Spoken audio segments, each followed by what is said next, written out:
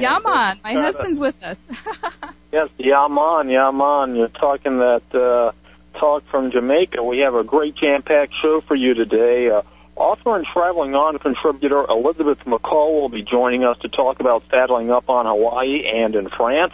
Also, we'll be joined by Traveling On contributor Brian Portland, who will talk about accessible travel along the Gold Coast, I believe there in Australia.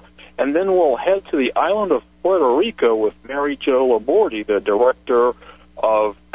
Deputy Executive Director of Puerto Rican Tourism, to talk more about that wonderful island. And finally, we will head across the pond to talk to our other Traveling On contributor, David Gordon, about the Scottish homecoming and tracing your Scottish family roots. 2009 is shaping up to be the Scottish homecoming, so it's going to be a big year ahead of Scotland. So if you want to join in on the conversations with everyone, call us at our studio line at 888-463-6748.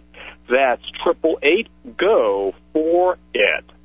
Yeah, but first we'd like to invite you to sign up for our Traveling On Club newsletter and also play our travel and trivia contest to win great prizes. And this prize, of course, in honor of our trip to Jamaica, is Reggae Around the World, the Putumayo World Music latest release. And you can sign up to win that and also for our newsletter and our website, traveln-on.com. That's TRAVELN-ON.com.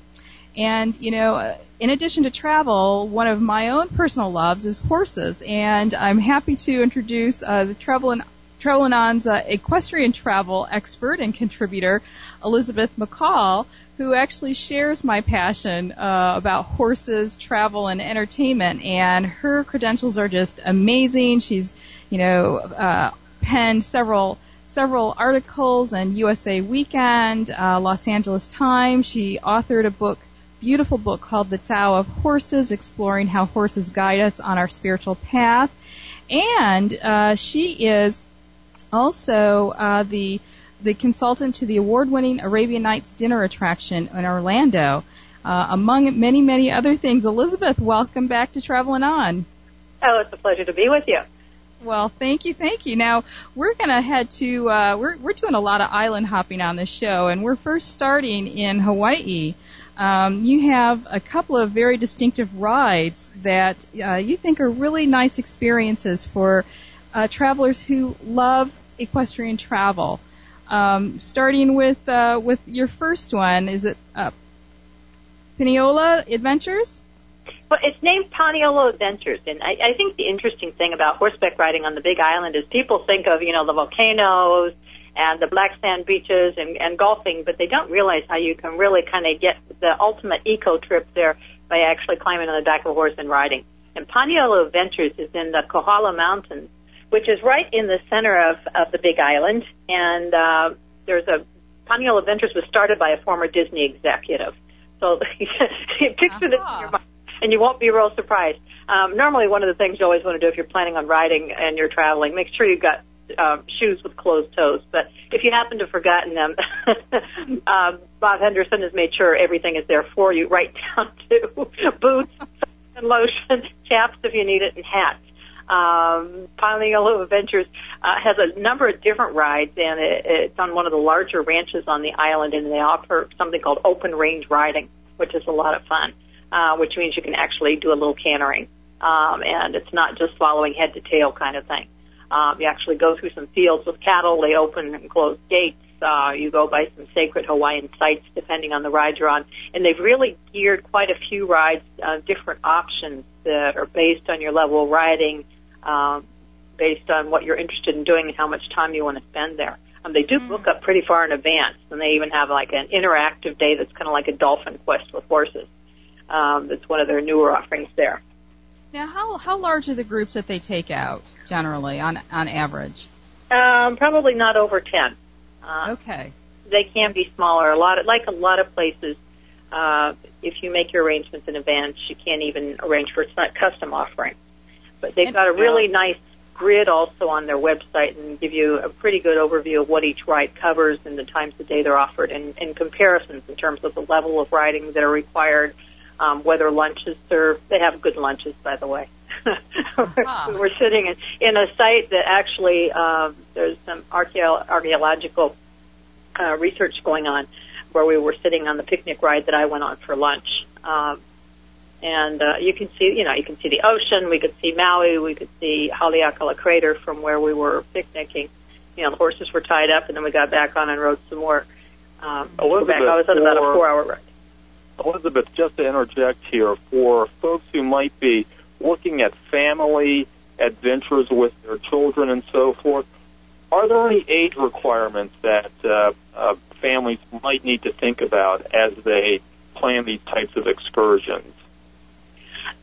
Yes. If your child's Paniolo Adventures, they have a minimum age of 8.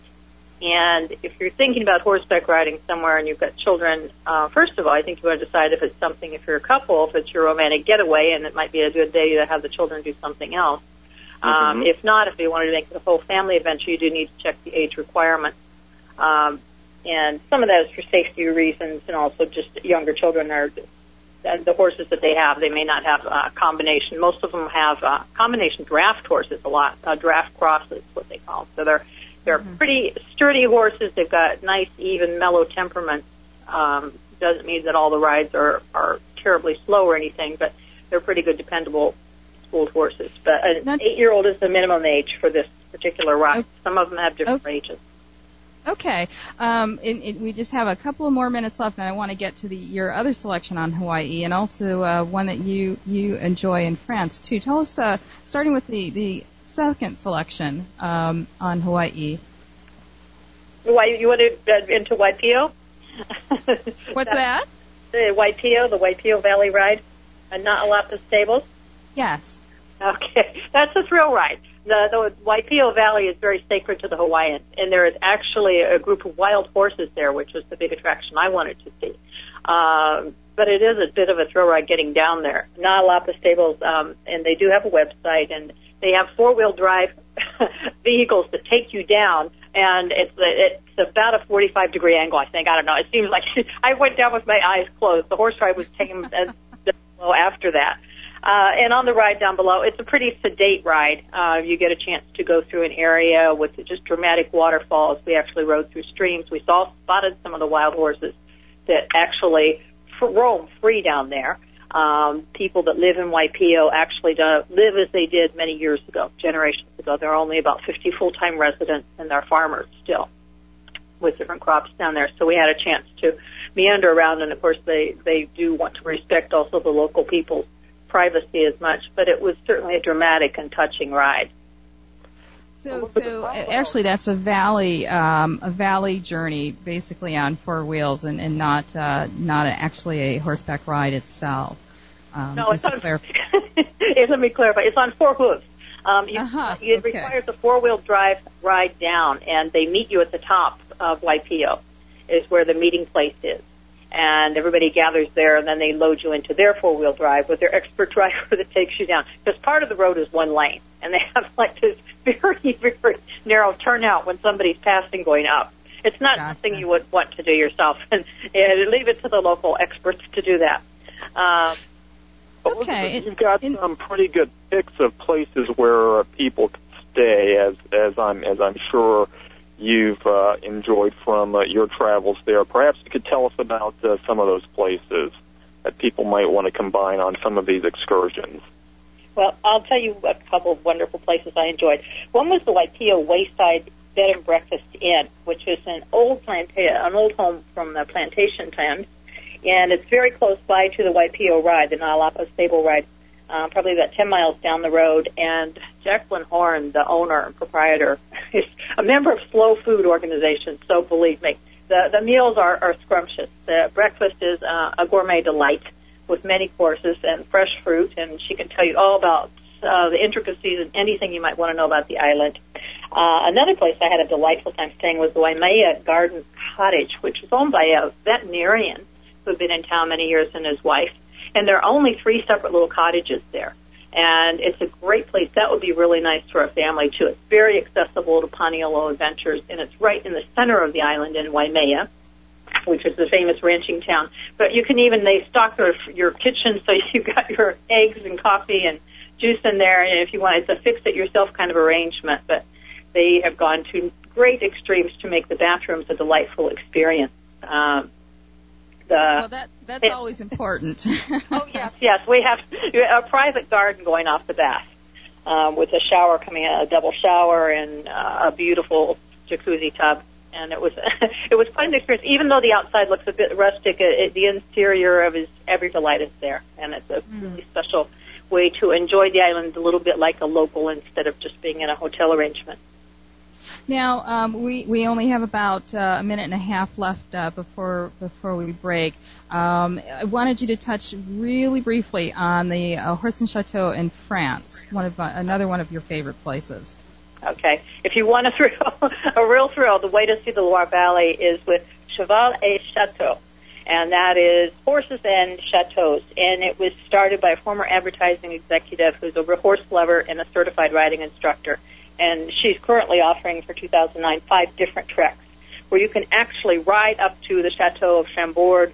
I mean, they take the horses and park the horses and feed them while you go in and watch a performance and can take a tour. She has a beautifully choreographed where you stay at private chateaus overnight. She will even put together custom offerings with honeymoons and private tours. She has gone to great extremes to make it a very classy experience, right down to having the Cheval et Chateau logo on the saddle pads for the horses.